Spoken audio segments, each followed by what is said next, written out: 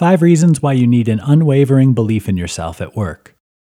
How important is it to be able to make good decisions at work?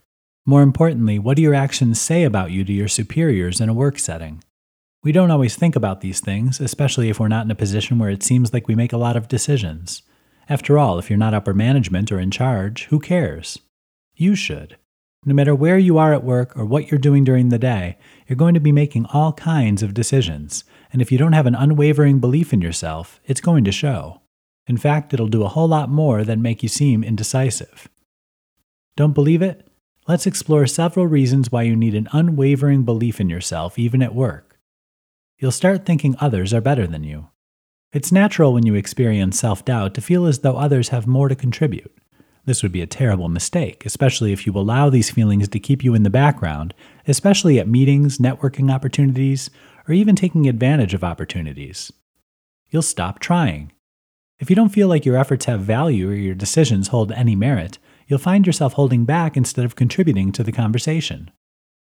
The downside? No one will ever hear your great ideas, meaning they're missing out on something which could be wonderful. But even worse, your bosses will see your lack of effort as a lack of caring.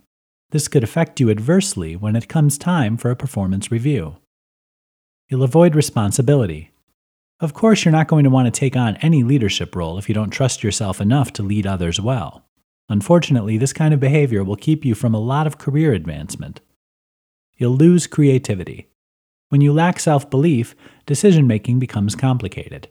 Rather than go with what you might feel might be the best course of action, you'll do whatever everyone else says is best. This might seem like an easy out, but you'll soon find it's impossible to be innovative when you do what's always been done before. Failure will take you out of the game. What happens when you mess up? If you're already down on yourself, a disaster likely means the end. There's no point in trying again or doing anything differently. Unfortunately, this kind of attitude will eventually get you fired. You need to get up and keep going.